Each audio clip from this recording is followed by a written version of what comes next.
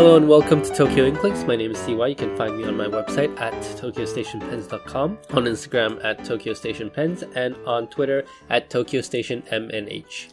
And my name is Jacob. I'm Foodafan on Instagram and on Twitter, and have a blog at foodafan.com.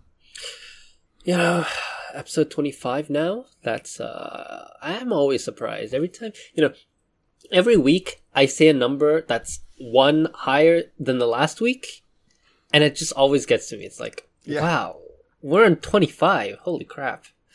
But yeah, I'm so happy to be talking to you, Jacob. This is, I think, the second day of the year of the ox. It was pretty good. On the actual day, which was a Friday, we had a lot of people out of office in Japan because Thursday was a holiday. So a lot of people took this Friday off anyways. And, even though it's not a national celebration in Japan, I don't think it's even culturally celebrated. So, it was a rare moment when I didn't really have to do work in on the Lunar New Year. But, that's neither here nor there. Yeah, it was the same in my office. As you said, many Japanese people were off because it was the day after the national holiday, and I work with a lot of people in Hong Kong and mainland China, and they were all off, of course. So it was pretty lonely on Teams. But Jacob, we spoke last time. I think it was on like a Friday night, actually. Yeah. And very rare for me to not see you between episodes, because usually we will see each other on a Wednesday, because that's when you go into the office. And we'll discuss, next episode we want to do this, what we're going to say. But I haven't actually seen you since we last talked. Right. Because on Saturday morning, I decided that I was going to go eat sushi at the fish market. And so woke up at, 4:30, which is very, very early for me, but not very early for you. Sure. We went to the fish market. I mean, Akane and I. Yeah. And I texted you. I said, I hate waking up so early in the morning, because I knew you were already awake. Yeah. So you texted me back. You said, "Isn't it wonderful?" And I said, "No, it's dark. You can't see anything." And you said, "Well, it's glorious." And then a few hours later, you sent me this picture. Yeah. And it's just of a cast. Yes. So, listeners to both this and the Pen Addict podcast will know that the Pen Addict broke his arm a few months ago. And right after he had his arm heal, you broke your arm. That's true. Yeah, so... Yes, it was that Saturday morning, the morning after we recorded the podcast. I went out running as I used to do in the morning, but I tripped when I ran, and I fell in a really bad way on a particularly hard concrete road, with like outstretched arms, and I got what's called a radial head fracture on my left arm, which is my main arm, as you know. So I've had my left arm now in a long arm cast for the last 2 weeks. And I went to the doctor again yesterday. He said another 2 weeks, possibly, if you're lucky, just one more week, because it's healing faster than expected. So that's good. And also, what's also good is that I don't need surgery. So normally when you have this radial head fracture, sometimes the part that comes off can move a bit, and if it does move, then you need to do surgery. And if you need to do surgery, then the whole thing takes longer. But fortunately for me, I did not need to do surgery, so I'm more than halfway through this now. So Jacob, this is why you don't go running in the dark. You can't see anything. Yeah, but it's nice to see the sunrise, but when you're done, so. All right, we are all hoping for your swift recovery, Jacob. We've talked about this, but as you said, in your dominant arm, can you still write though? Well, it It doesn't hurt when I move my hand. I mean, it's not like, I think Brad Dowd, he hurt his wrist, so I think it probably hurts when he moves his hand. It doesn't do that for me, but the problem for me is that the cast gets in the way, right? So I usually rest the pen like in the palm of the hand, right? And I can't do that because I have this cast in the way. So that's the problem. So I'm holding my hand as if I'm constantly shaking hands with people, right? So it also means that when I'm typing on the keyboard, I'm using my right arm and I'm using one finger on my left arm. So I have been a bit slower at work for the last 2 weeks. All right. And as I know, you still had to go into the office some days, right? I still had to work on Sundays. Yes, we had some weekend exercises I had to participate in. But fortunately, I have not had to work in the office on a weekday. So in a way, this is the first time that something positive has come out of the pandemic. Because as you know, I'm working for a very traditional, very conservative, like Japanese megacorp, and I can't imagine that if this was not a pandemic, I can't imagine that they would have let me work from home. You know, that's so funny because I noticed that I think there are more people out on the weekends in the metro. So it's so funny that they make you go in on the weekend rather than the weekday. That's true. Yeah. Anyways, it's our favorite time. Well, it's my favorite time. It's your least favorite time. It's time for a review. Let's read a review. Lens Pens via Apple Podcast from Germany. Lens Pens writes, very informative and entertaining. I cannot recommend this podcast enough. CY and Jacob always have something interesting. CY and Jacob always have some interesting stories to tell, products to review, and do such with granting a deeper look into the Japanese culture and fountain pen and stationery world. Together with the news from the market, they provide a very informative podcast, which doesn't fail to entertain. An easy listen, and the content is great. This is actually the only podcast right now that I thoroughly enjoy. Nothing to criticize here. Great job, my dudes. Wow, that's a very nice review. Thank you for that. Thank you, Lens Pens. We really, really appreciate it. Normally it's me reading the review, and Jacob does not look at the reviews. No. He doesn't look at them on the text because he's a bit worried. So when Jacob hears this, it's actually the first time he hears the review, and this is his live reactions. Yeah, that's true. All right. Maybe I can read another one. Heart Pen via Apple Podcasts from South Africa.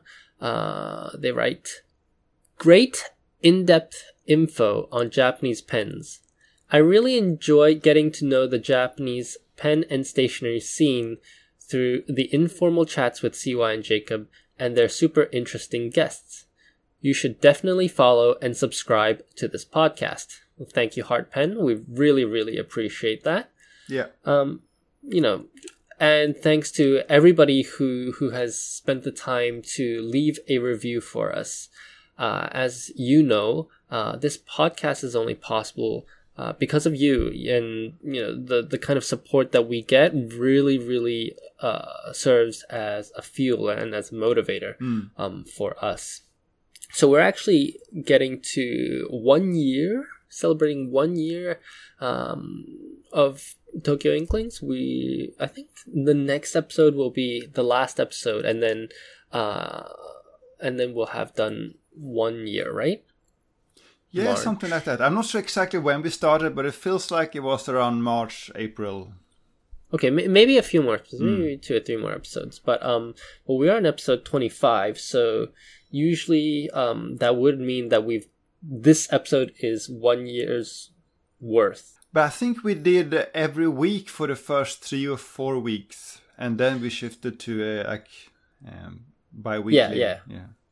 So yeah, actually we need 26 to have a full year. So next episode will be, fully 26 episodes. If we did a bi-weekly cadence, that would be 1 year's worth. But yeah, that's always humbling actually to think about. And we really appreciate when you give us a review or a rating.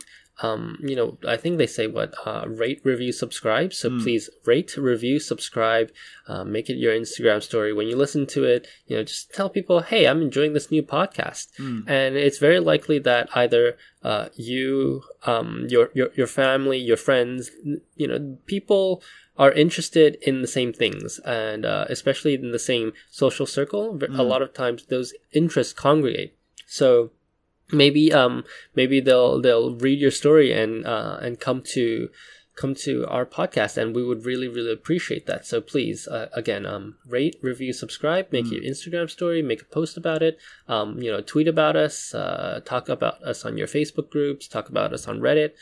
Anything you can do to spread the word really, really helps us, and we really appreciate it. And one thing I would add to that is that, at least for me, this first year has been really a chance for me to learn more about fountain pens in Japan. I mean, our listeners ask us questions that or at least I don't have the answer for. Like, what's the deal with the zoom nibs, for example? Right? So we are challenged to find answers to these questions, whether that means asking retailers or looking at these obscure Japanese blogs or asking other people, right? So that has been part of the fun for me. Yeah, definitely. We've definitely, we're not really, I would say we probably know more than the average Western audience about Japanese pens, but we're not experts by any means, you know? Like, we are just hobbyists, just like you, but the difference is that we are obviously here, and that gives us the opportunity to go out and ask, and that's why we wanted to do this podcast. Yeah. Okay, so, despite a broken arm, despite a very busy few weeks for me, we've actually had, we have more acquisitions between these 2 weeks than I think we had in the previous, in this year combined. To be fair, it's mostly you. Okay, to be fair, it's mostly me. And to be fair, half of this was actually bought last year in like October or something. Right.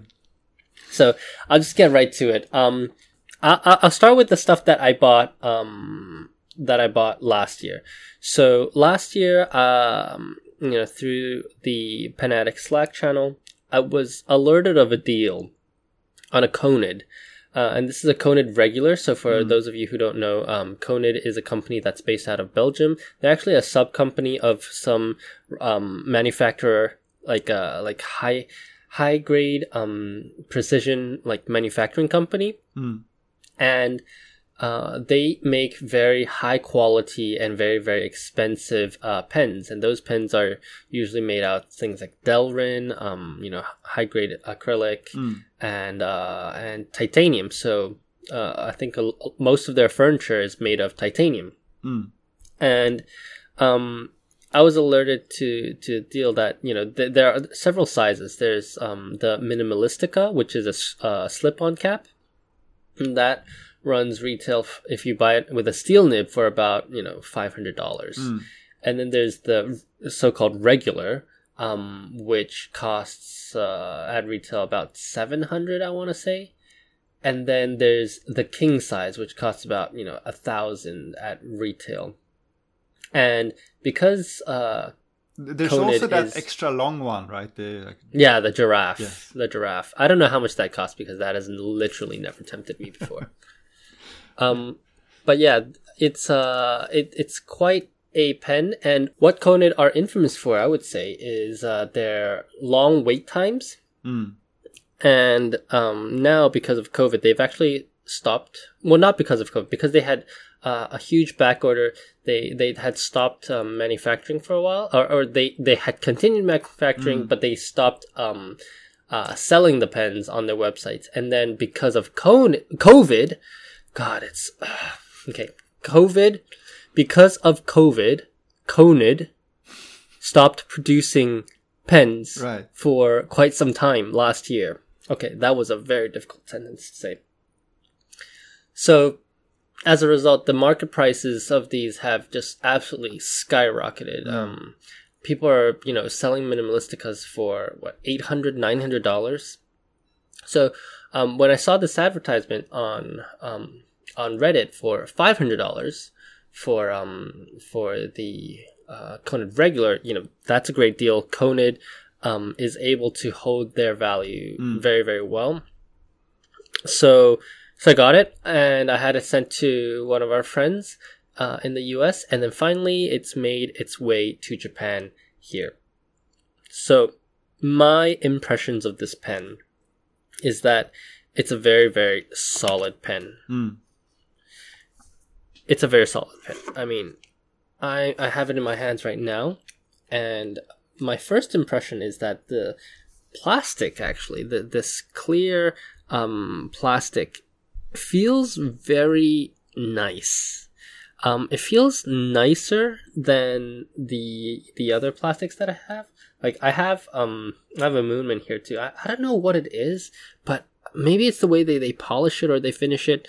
It feels kind of warm to touch, almost like lacquer, but not really. But the plastic is very nice. The section on the model that I have is, I believe, Delrin, so that's the same material as a Lamy 2000, and it's concaved. So I think you'll like it, Jacob. This pen might be a little bit small for your liking. I know you like big pens. But it's a pretty decent size. It's just maybe a bit slimmer than you would like, but it's I think it's quite comfortable.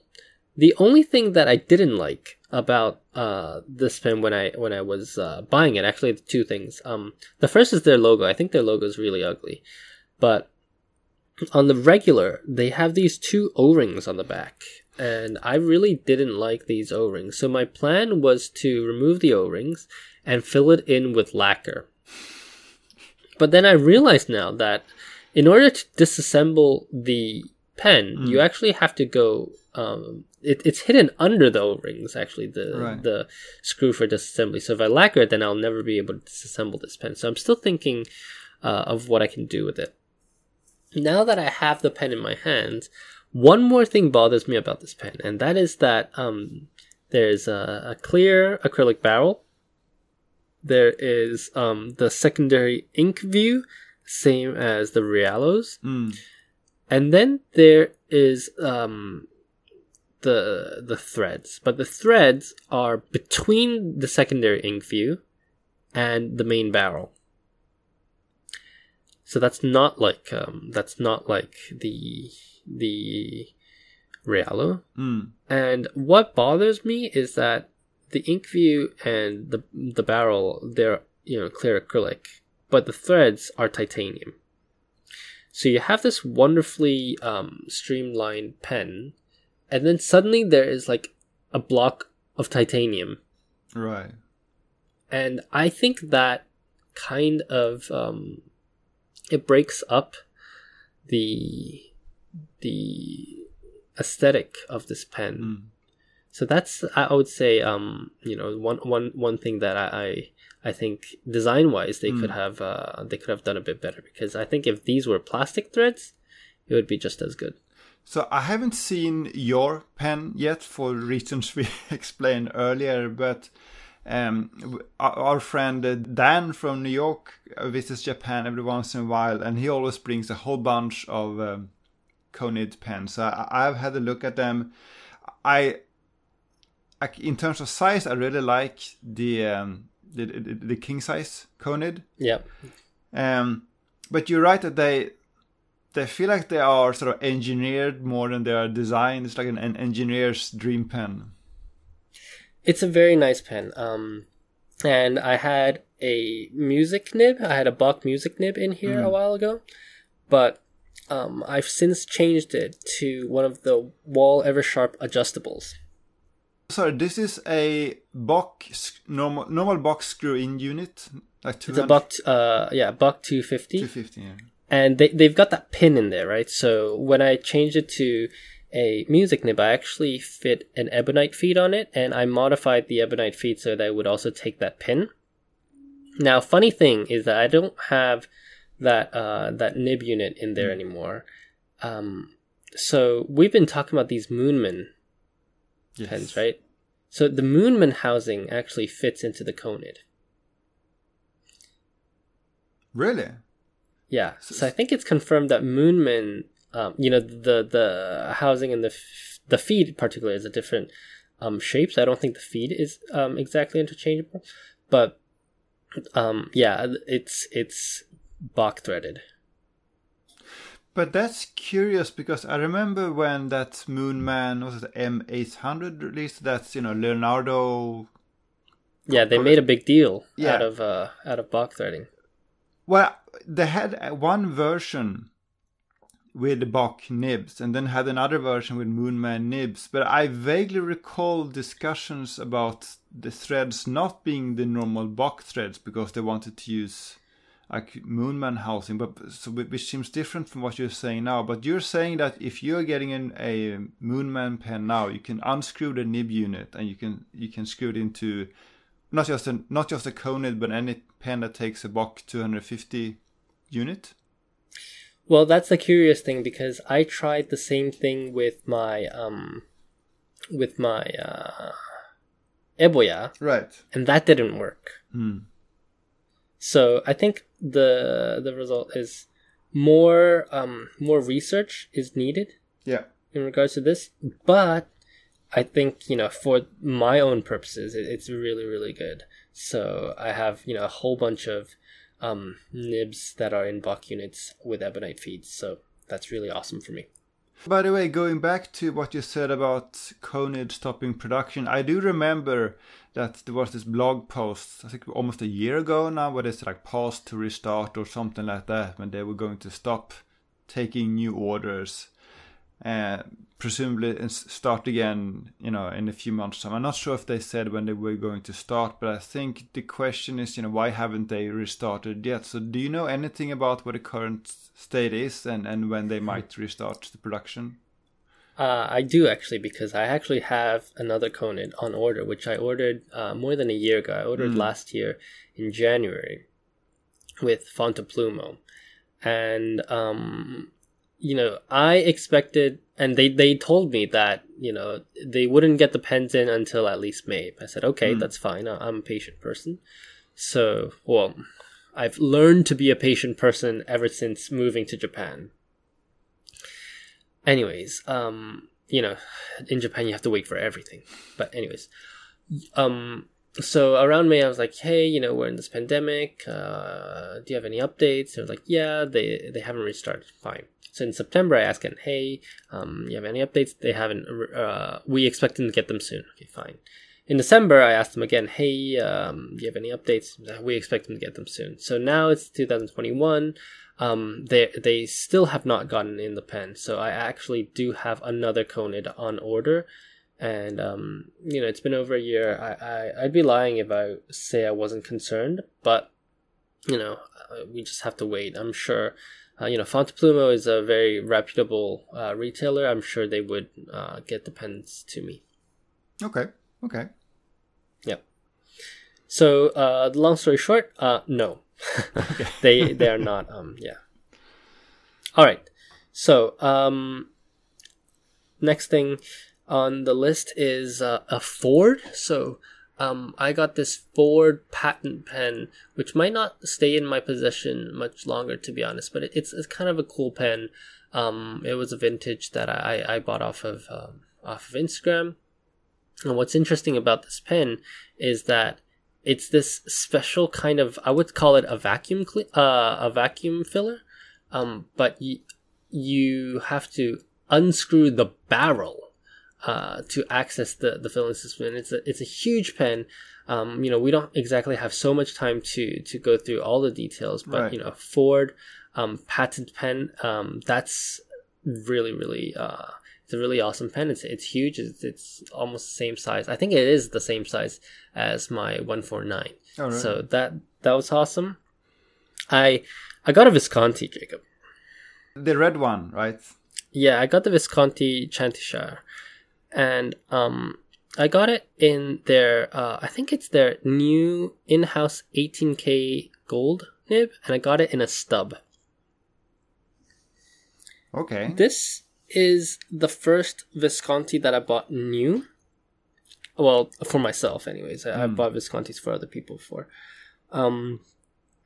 And I've taken a huge liking to this pen, Jacob. This is a really nice pen. The capping mechanism, because of the way that I hold my pen, sometimes it hurts my fingers. But the pen itself is just very, very beautiful. It's got these red, it's a red kind of acrylic, I believe, with these swirls of white in it. And I think the body is a mix of resin and acrylic. And the nib, of course, came with baby's bottom. So, I think that's very characteristic of Visconti. But I was going to grant it anyway, so I don't really care. And now it's a nice, I would call it an OBB. It's very, very broad, and yeah, this is an awesome pen, Jacob. I really, really like it. But I remember many years ago, and this was when the Pen Habit still did YouTube videos. There was this period when Visconti had a bad reputation for build quality, and I think the nibs in particular had problems. So that is all. That is in the past now. No, the Visconti nibs were made by Bach in Palladium, and that was when it was really, really bad. And now it's in-house. I would say it's a bit better, but it's still hit or miss. The one I got had baby's bottom and it squealed. So I wouldn't say everything is fixed, but they're getting there. They're getting there. Okay. Yeah. And then on top of that, I got this Molteni pen, and this Molteni pen, I got it from the same vendor. And when it arrived, I noticed that the piston is it doesn't close properly. And so I reached out to the retailer and I said, hey, it doesn't close properly. And apparently these pens are made by the same people at Leonardo. I had a chat with them yesterday, and they confirmed that in fact they had made this pen, some years ago. Right. So I might send this back to them for repair. But otherwise, it's a very, very beautiful pen, blue pen. It's the Molteni that is made of Oma celluloid. So the blue one is made of blue lucent. So that's very, very cool. I think you need to step up your Instagram game again, because very few of these pens have shown up on your Instagram feed. Yeah, I've been very busy for reasons that I'll tell the listeners next episode, so you got to tune in the next episode if you want to know.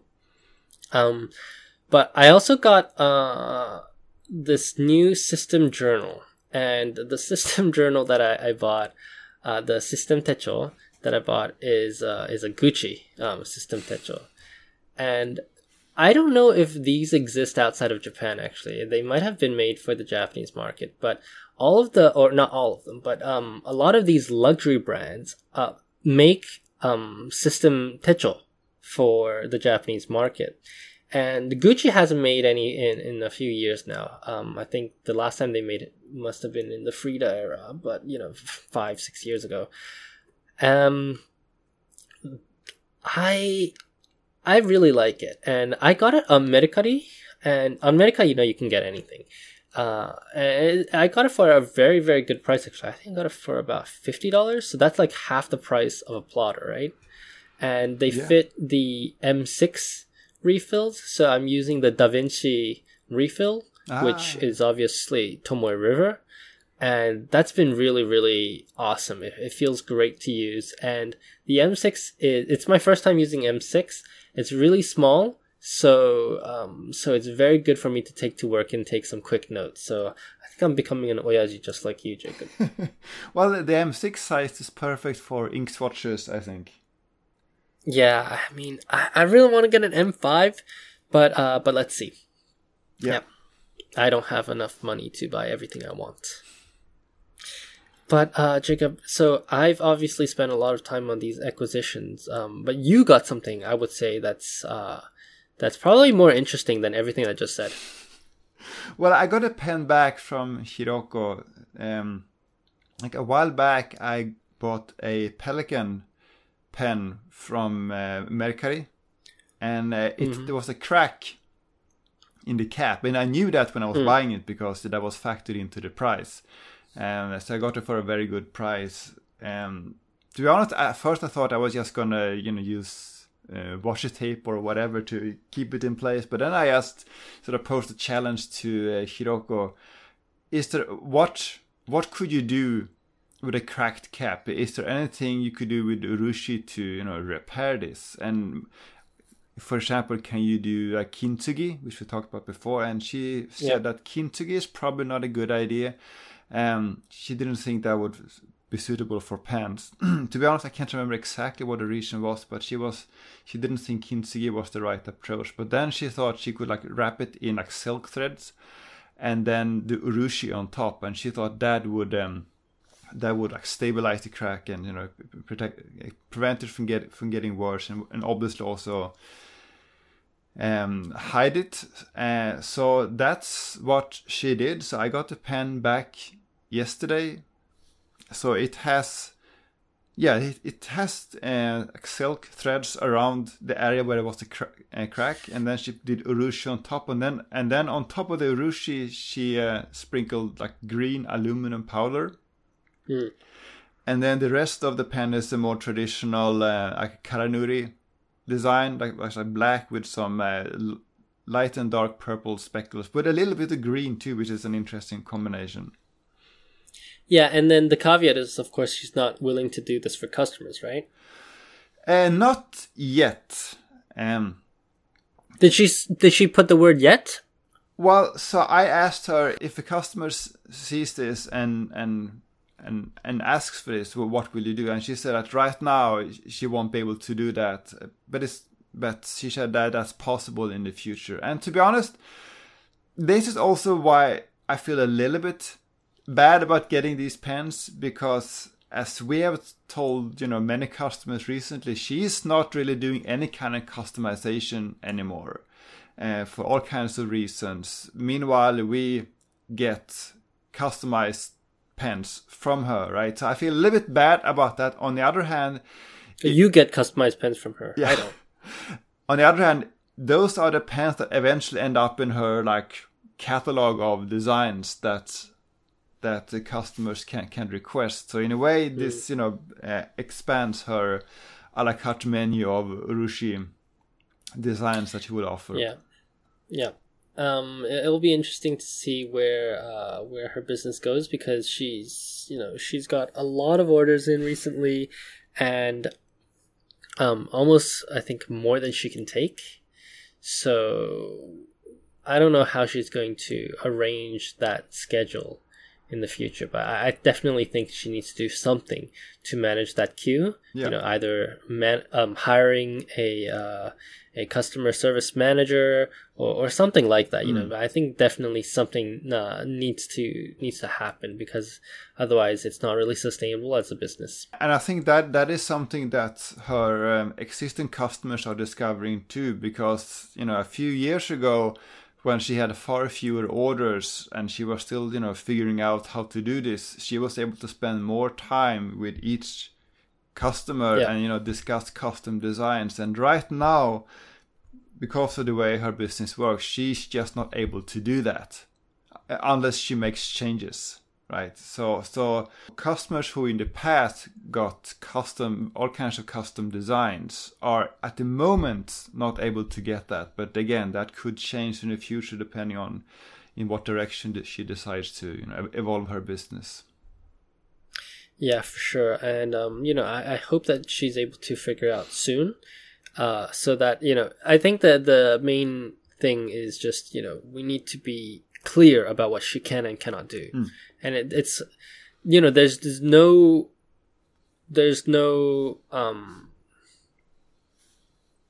negative about saying, I can't do this. But it needs to be clear from the beginning and not afterwards. You definitely don't want to surprise the customer in that way. Yeah. She's learning just like everyone else is learning how to expand the business. Yep. Exactly. Speaking of your exact pen, though, it's I actually like the way that the Karanuri was done. I'm not sure I like the itomaki or the way that it's done, but I definitely have to see the pen because that's just so different from what she usually does. And then especially the colors, because the Karanuri is like purple, right? And then the itomaki is green, so it's kind of like a contrasting color. It's kind of like a poison pen. Yeah, and it was not obvious from the might not be obvious from the photo I posted on Instagram yesterday. If you rotate the pen, it's like you get sort of glowing green underneath. Yeah. And so I want to show you this pen in person so you can see what I'm talking about. It's really unusual and interesting color combination. Yeah, and Jacob, you might as well tell us what you asked for, because now we know what the pen actually looks like. What did you ask for? Well, yeah, so she's willing to do all kinds of experiments with my pens, but she rarely listens to what I'm asking for. So, well, I did get the itomaki, but I asked for a design that would use like white Rodin powder instead of like charcoal powder for Ishime. And she thought that would be an interesting idea, but then she changed her mind and like, tada, here's your Karanuri pen. Yeah, that's hilarious. I always, we always talk about this behind the scenes, but whenever you send a pen to Hiroko, the question is always, I wonder what you're going to get back. All right. So today for the main topic, we didn't have a topic to talk about until a few days ago. And then on Wednesday, all of a sudden things like blew up and we had to change our show notes quite drastically.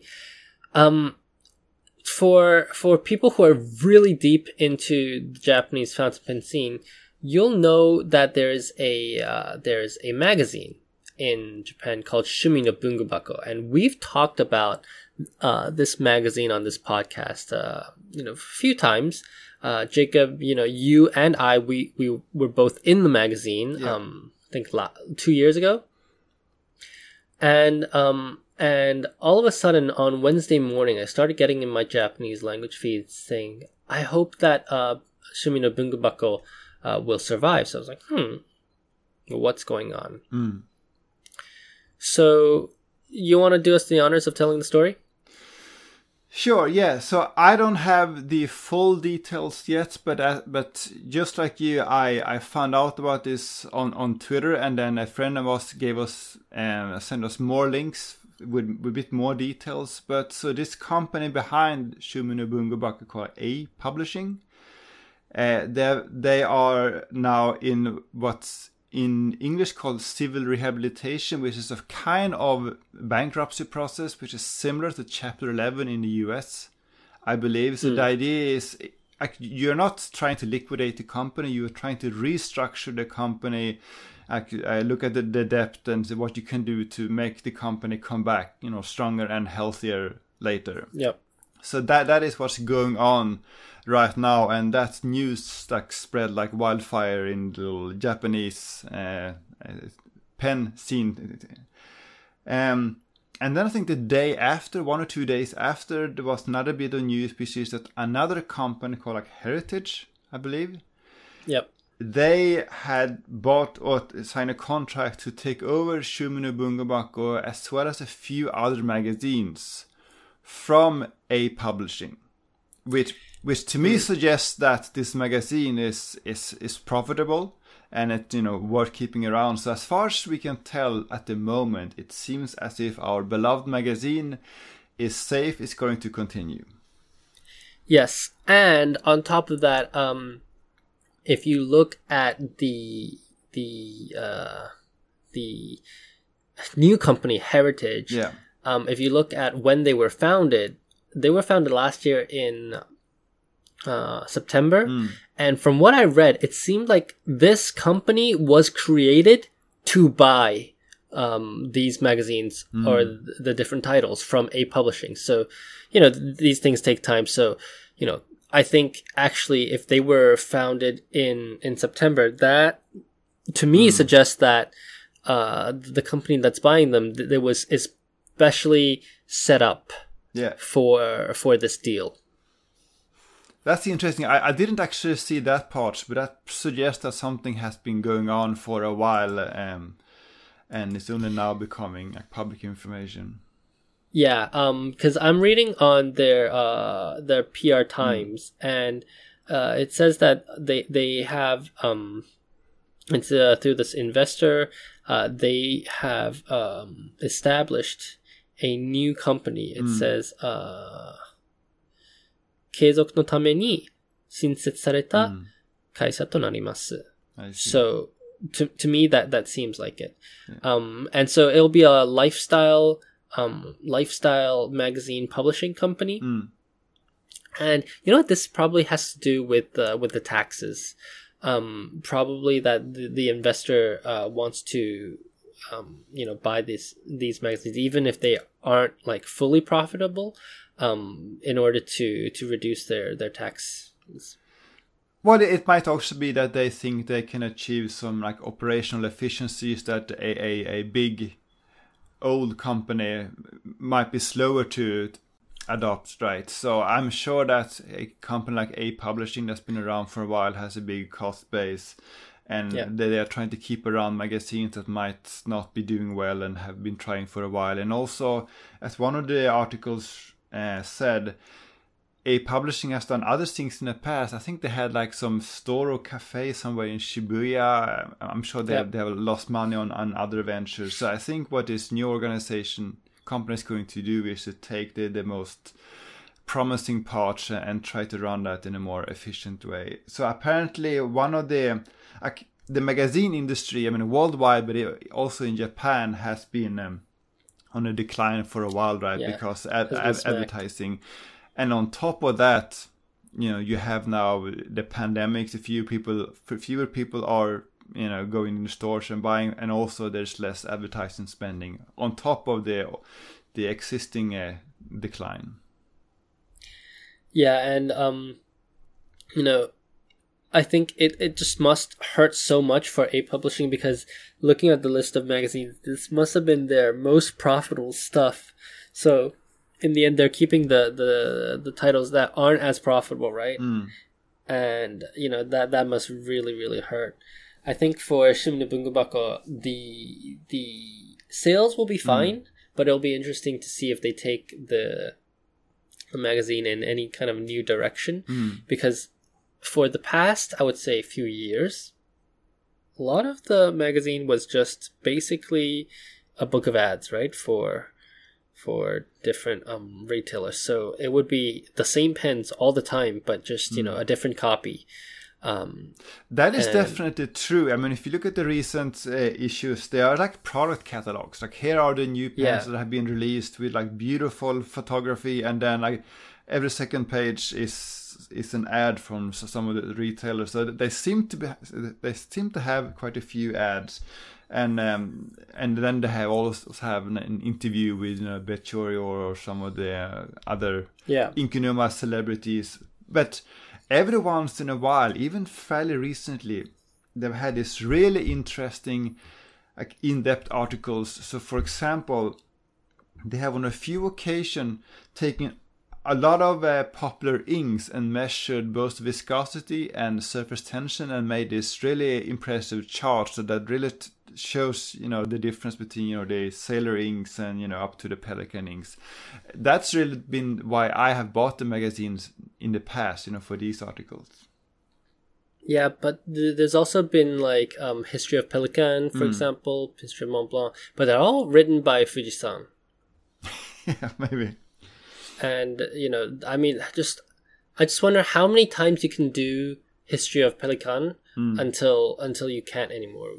It's pretty much the same contents, right?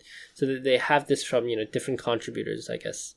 But it'll be interesting to see if they shift their contents. They also have their online store. There's the Shumi no Bungabaku Club, I think it's called, and so you can go to their online store and you can buy their exclusive sailor pens and some Ashford system techos and some other products. I'm sure they're making some money that way too.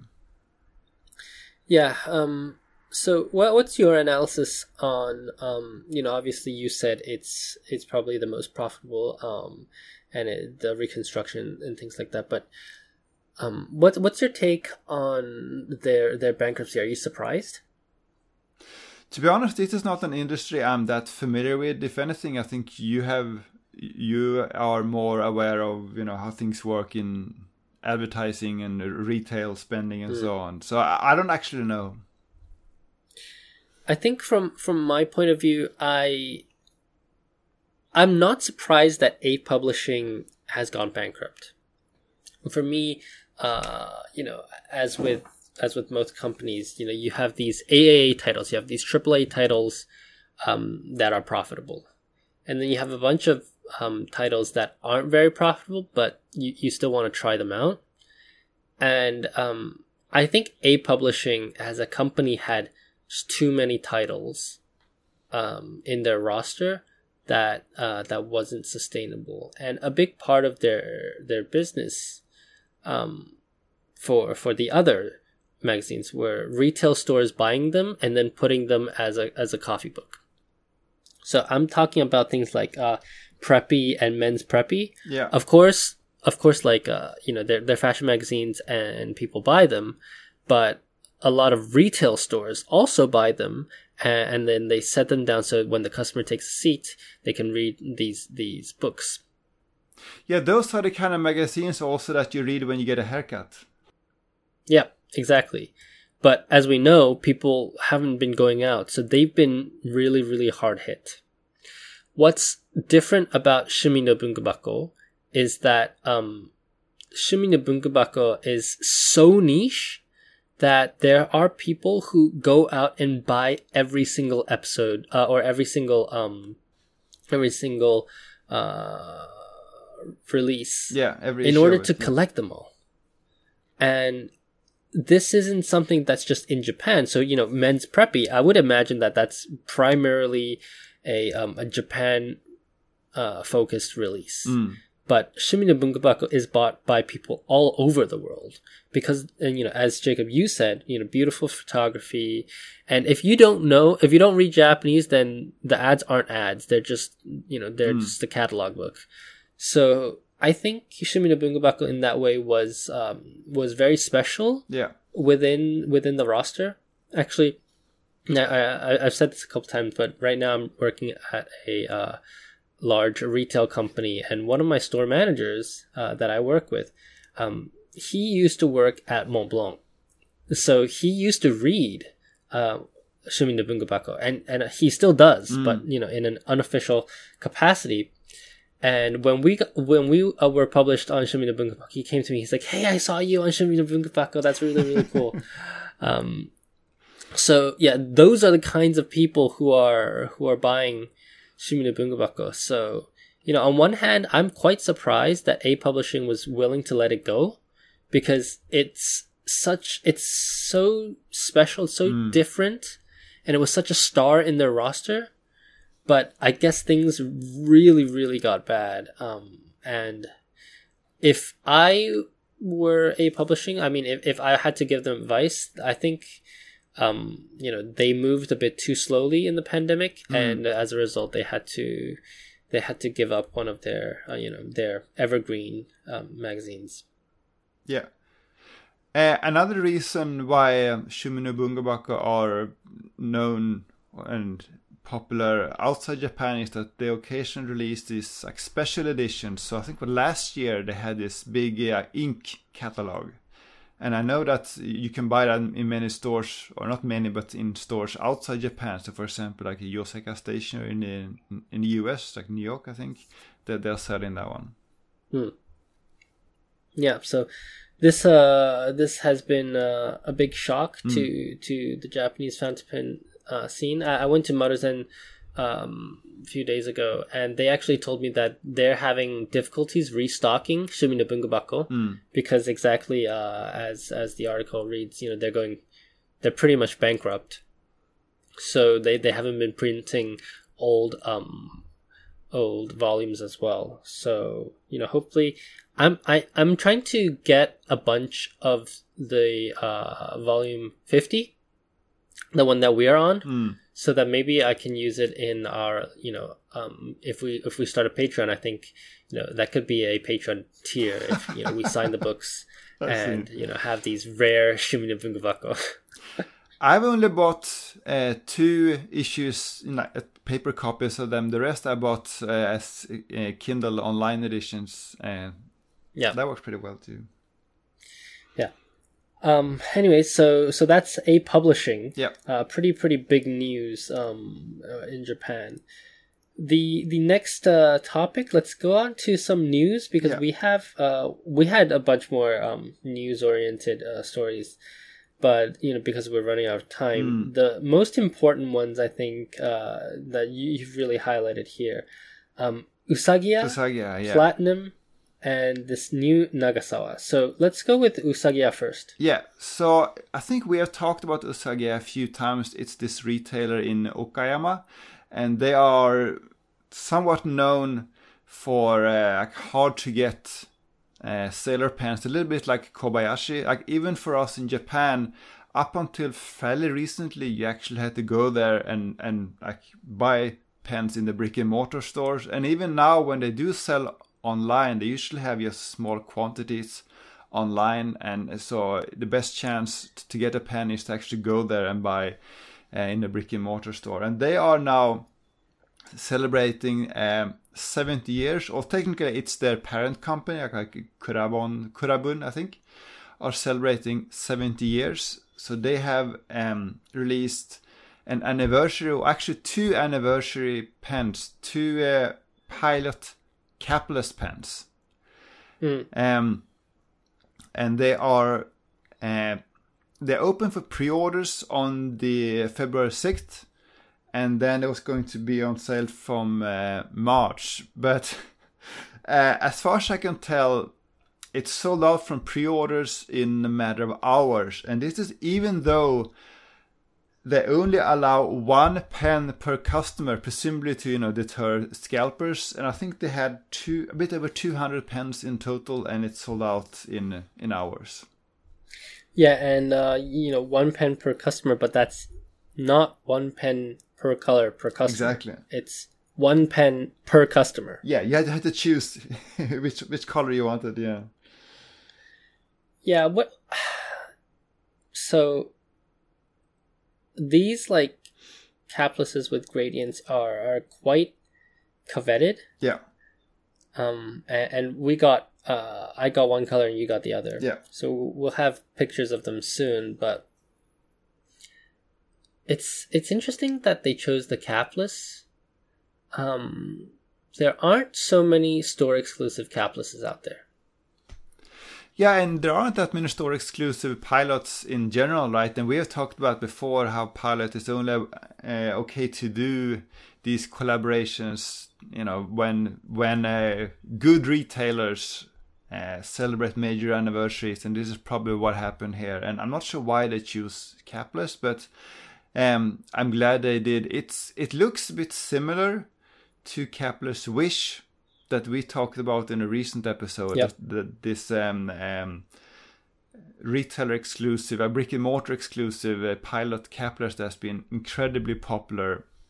This one looks quite similar. So you have this gradient from sort of white to dark blue to kind of copper orange, I would say. Well, it's a bit hard to tell because the photos aren't the best, but that's kind of what it looks like from the photos. Yeah. But then the 2 versions are like rhodium and like black matte. So the rhodium one is called like Shiratsuki, I think, and then this matte black is called like Oborotsuki. Yeah, and I think they're actually. I don't know how I feel about the pens themselves, but that they did it is very, very cool. It's not a Pilot aesthetic. Right. But I like it. I like what's happening with the caplesses now. Pilot has been okay to customize the capless, but I wish they would bring it to their other pens now. There are actually two things about this pen, or these two pens, that interest me. One is that it has what they call glasflake toso, so some kind of glass flake coating. I don't know what that means, and I can't tell from the photo what that means, but maybe that means there's some kind of are there some powder? Sparkles? Yeah, maybe that's kind of cool. Yeah. So I'm looking forward to take photos of this and see what is glass flake. But correct me if I'm wrong, Jacob. Isn't glass like made from sand? Am I supposed to know that? I don't know. Well, I've been watching Blown Away on Netflix, which is about glass blowing. I think they said glass is made of sand. So if you have like very, very small glass particles, wouldn't that just be sand? Maybe. Yeah, we have to see what it looks like. But what I'm hoping is that there is some like sparkles that you can't tell from Usagiya's own photos. Yeah, so they ship in March, so we'll see in a few weeks. Just one more little thing that interests me about these pens is that at least in Japan, most of these interesting special editions, limited edition caplesses, they only come in fine or medium. But this one is available in broad nib as well. Yeah. Next pen we have Platinum. So Platinum, obviously, I think it's one of the first Japanese pens that really how should I say, hit the speculative market. And this pen is the Kompu, right? So the first they came out with Shungyo, which was very awesome and people loved Shungyo, and then they came out with Kompu, and Kompu was very, very like wildly popular. And I mean the barrel is beautiful. The barrel is honestly beautiful, but the pen itself is wildly popular. It's been selling for like $700, where it retailed for like $200. And I think this really began the boom, like the speculative boom for Platinum pens. They started doing some more wild things with the barrels. I'd say Rocca was this kind of cool like hexagonal design. Yeah, it was called like lens cut or something like that. There was some fancy production technique that apparently added to the cost. It looked like Kiriko. Looked like Kiriko glass. That was really, really cool. And then last year they came out with the purple one. What was it called? Shiun, yeah. So everybody thought, wow, that's like a purple version of the Rocca. It's gonna sell immediately. It was the color is beautiful. They chose purple. Purple's really popular. These are going to sell like hotcakes. Yeah. So, because the Rocca, obviously, they performed very, very well. It was sold out long before its release, actually. People were like, okay, Rocca. Shiun. So, Shiun was released with a price increase, with less interesting nibs. And it didn't sell well, Jacob. Yeah, I don't have actual sales numbers, but one data point is, or one thing I've noticed is that you have both Shiun and still Rocca available on the second-hand markets here, but you find far more Shiuns, and more interestingly, many of the Shiuns that they sell on second-hand on Mercari, they are sold below their retail price. Yeah, and not only on the secondary market, but you can still find them on the primary market. You can find them at retailers. And I asked Maruzen, I said, hey, so I guess the Shiun wasn't very popular. And they told me that because basically of how popular the Noka was, when the Shion came out, they all got really excited. So the buyers at Maruzen decided to place huge quantities for the Shion. And right? Like when it actually got to the store, nobody wanted the pens. So I think we mentioned price increase as one of the factors, but in my opinion, the Shion is a less compelling pen because of the body design. So when I see the new pen for this year, and I guess the release window will be around July, just as they have been in the past years, I just wonder if Platinum learned from their mistakes with Shion. Do we know anything about the nib options and prices yet? No, we do not, but I don't expect it to be cheaper than the Shion. Because they've gone once again with this full body, like concave-ish design, and that would be like the third year in a row. Orange, I would argue, is a less strong color. Just all around, it's like they've run out of steam in terms of how to customize that body of that barrel, and probably not in terms of design, but also maybe in terms of cost, like how to keep it cost efficient. So yeah, I was thinking about that too. Given that they have done this for a while, and maybe they have managed to lower the production cost for this particular type of body design. This orange color pen, what do you think about it? I don't have the photo in front of me now, but I vaguely recall that it was red with gold, or red-orange with the gold trims, right? Yeah, with gold trims. And I can see why gold trims might be suitable for that body color, but I also know, we are both helping people outside Japan buy pens, and a very common opinion is, especially from people in the US but also Europe, is that they want rhodium trims. Yeah, they all want rhodium trims. I think gold trim does work with this particular pen. It's always the case with these concave pens. Really have to see it in person. Otherwise, it's really difficult to tell. But I think, as you said, it all will depend on the price eventually. It will depend on the price, and at least in Japan, it will depend on whether there's an SM nib option. Yeah, I think so as well. I think so. So that's the Platinum's new pen. And then Nagasawa also came out. I think this pen is way better looking. I think the body, it looks like there's some translucency here. It reminds me a little bit about the new Sailor Shikiori pens. It also reminds me of certain Hachimonja and Pentanote pens. So that translucency and that color, I think it works really well. To me, the metal grip ruins it. Yeah, the metal grip is actually not that bad, Jacob. But I see where you're coming from. I definitely know that metal grips are kind of like a deal breaker for a lot of people. The last one, the Ishimaru one that I had with the matte metal grip, that was actually slippery, like more slippery than I had expected. Oh, really? But obviously we haven't seen each other, so you haven't gotten to try it out.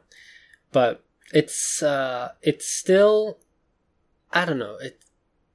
The regular metal grips, actually, I have one on a Realo. Doesn't bother me. What bothers me is the fingerprints that it leaves. But with this pen, what bothers me also a bit is the price. So we talked in the last episode about the new Kyonoto pen, and I said that for a limited edition Sailor pen, like 4,000 yen seems somewhat reasonable compared to other recent releases. Here we have a pen that is another 10,000 yen, and I wonder if that's because of the metal section, but I think that's too much. It is, yeah. It is because of the metal section, but I agree. It's a very expensive pen. I think the color. What was the name of the color again? It was like Sumiyoshi Yamate Jade Green, and I think this is also the name of one of their inks. I wonder if this is if this. Yeah, I think so. If they're gonna do more pens like this named after their inks, maybe they have already done that. Yeah, they have. I think. They've done the Blue Maiko. It was a slim. They've done a few in the past, but always in very similar colors. Yeah. Oh, I just realized we forgot to mention the name of the platinum that we talked about. Oh, yeah. It's called the Kinshu. Kinshu. So when it releases, I guess we'll be talking more about this pen. Yeah. All right. So do you want to do Q&A? Okay, let's do just one question. All right. So because Lenspen wrote such an awesome review for us, let's do her question. So Lenspen asks, "Greetings to both of you from Germany. Thank you for your excellent podcast. I thoroughly enjoy it, and it's almost like vacation for me to listen to your new episodes. So thank you for your efforts. It's really appreciated. I know this may be a weird question, but for somebody who has not yet been to Japan, is there a pen, and maybe an ink too, that you could say is the epitome of Japan or Japanese fountain pens? I know this is probably a very subjective question, and I'm aware that the market there is huge. But if both of you would each have to pick just one pen, which would this be? Thank you and take care." So I interpret this question as a sort of typical pen that people would buy. So my answer to this question is a black and gold Platinum 3776 with a... hold on. A black and gold Platinum 3776 with a medium nib that was bought at Takashimaya and it's gift wrapped. Not a Pilot? No, because I really think that this marketing that Platinum has in Japan about this slip and seal, I think is quite successful. And I remember reading somewhere that the 376 was not, if not the most best-selling, but one of the most best-selling gold nib pens in Japan. And you do see them a lot. And I think that's something that people outside Japan might not realize, because often you hear people talking about how Platinum 376 is underrated. I would not say that it's underrated in Japan, because even if you go to these like small stationery shops that has only like 2 or 3 different gold nib pens, you're almost always going to find a Platinum 376. You will most likely not find a Sailor. They are not nearly as common, I would say, but you're very likely to find Platinum 3776 black and gold, and you're often going to find this kit where you can test your own pens. I think it's a very popular pen. I think especially a very popular gift option.